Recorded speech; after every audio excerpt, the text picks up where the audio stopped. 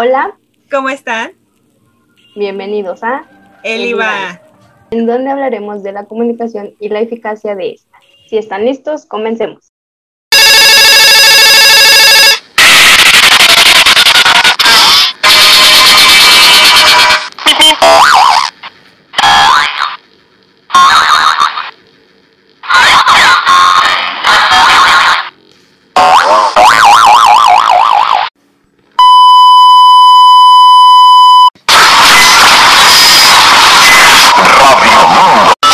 XRPM, FM.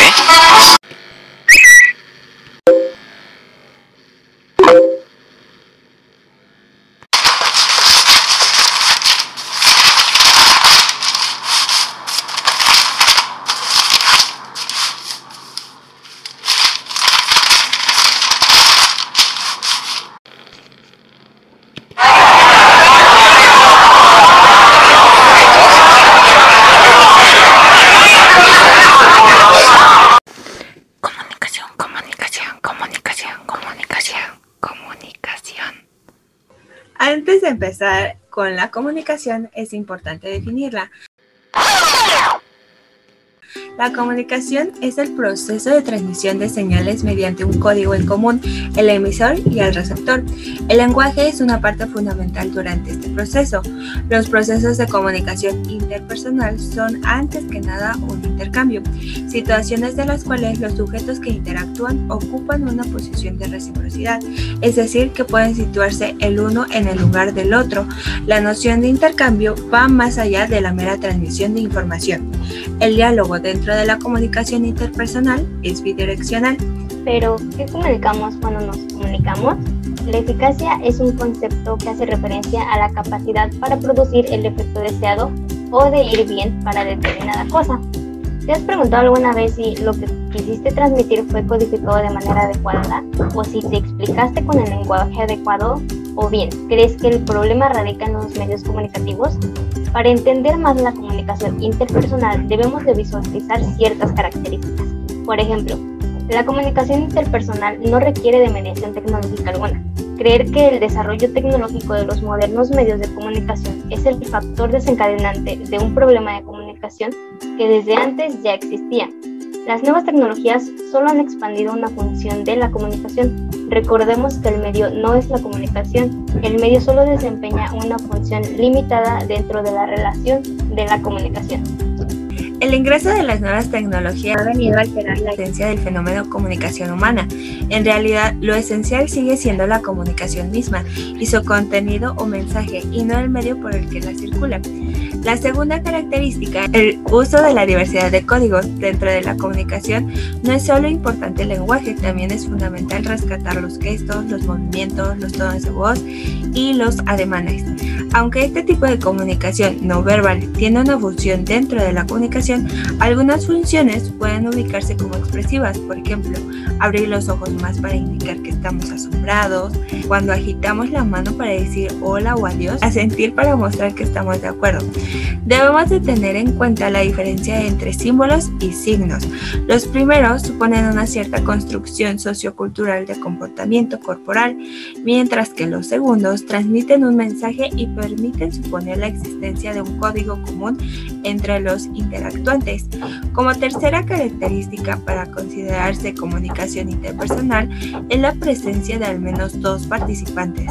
La posibilidad de comunicación es un factor importante de la sociabilidad. Toda modificación o control de las comunicaciones revierte en una modificación o control de la sociedad. Podemos decir que la comunicación es poder.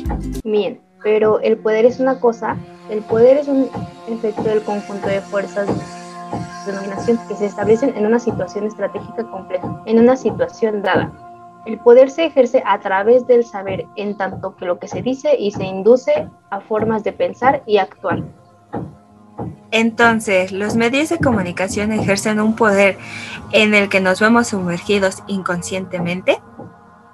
Bueno, adentrándonos más en el tema, debemos tener presente que en la comunicación hay poder y un aspecto importante que conlleva dicha comunicación es el discurso, qué estoy diciendo y cómo lo estoy diciendo, para transmitir lo que deseo y que durante ese proceso no haya malos entendidos. Debemos tomar en cuenta que el objetivo es modificar y o tratar de dirigir las posibles acciones o formas de pensar de los demás mediante la palabra. Es por ello que en la comunicación hay poder. Ahora bien, retomando la pregunta, ¿los medios de comunicación ejercen un poder en el que nos vemos sumergidos inconscientemente? Por supuesto que sí.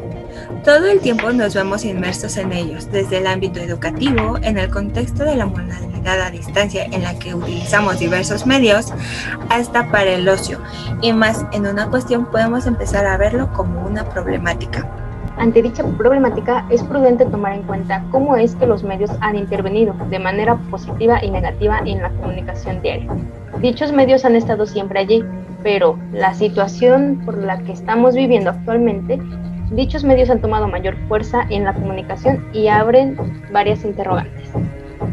La comunicación tiene distintos fines, está por ejemplo el social. Necesitamos sentirnos parte de la sociedad, de los grupos a los que pertenecemos. Otro es el cultural, que se transmite directamente por medio de la comunicación. Y un último serían las cognitivas. A través de la comunicación somos capaces de reconocer nuestro entorno.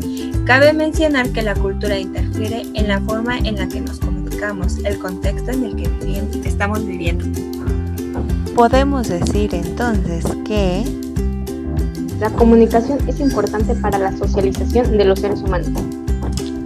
Sin comunicación no puede haber sociedad y o hablarse de una sociedad. Las relaciones entre sujetos con distintas características y distintos lenguajes, independientemente del medio que utilicemos. Para finalizar, ¿con qué nos estamos comunicando? ¿Cómo estamos comunicando lo que pensamos? ¿Cómo saber si lo que quiero comunicar se está interpretando de manera correcta? te invitamos a que reflexiones sobre tu papel en la comunicación.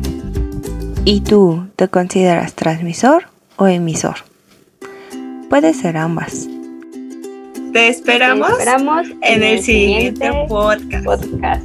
El IVA.